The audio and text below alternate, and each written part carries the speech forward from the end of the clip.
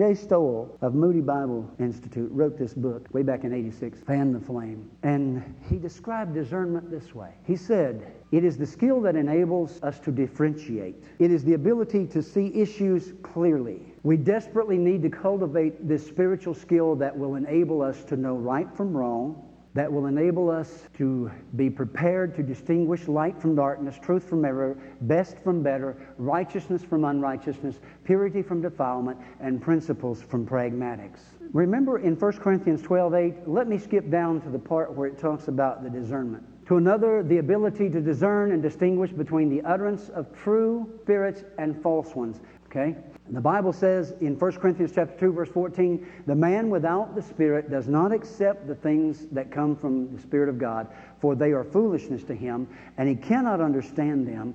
The man without the Spirit does not accept the things that come, or does not understand, one translation says, the things that come from the Spirit of God. They are foolishness to him.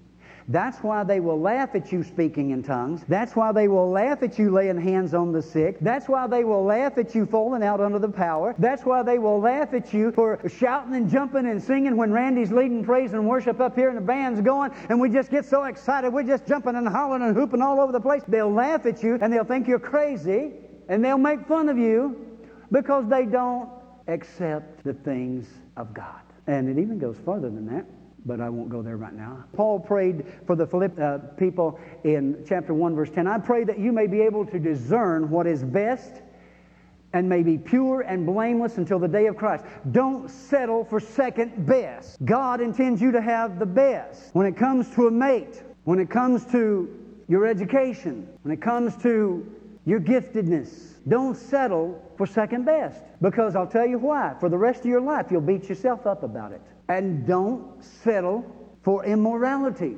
I hear some people say, "Well, Pastor, you don't understand. I'm single." The temptations are harder for us single people. Don't allow yourself to be enticed to the bed of fornication and adultery.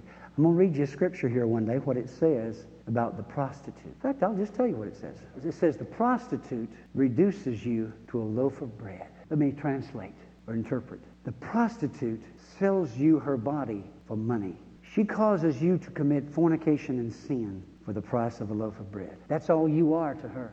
But it says the adulteress stalks your very life. Why does it say that?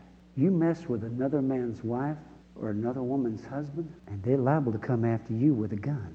Can we shout now?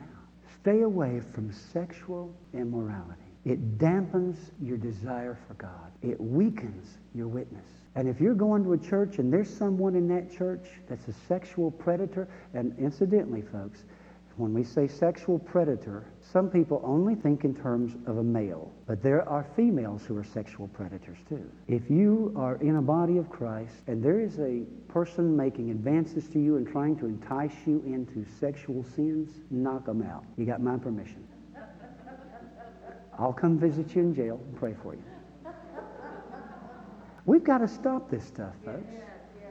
We've got to draw the line somewhere and say this far and no further.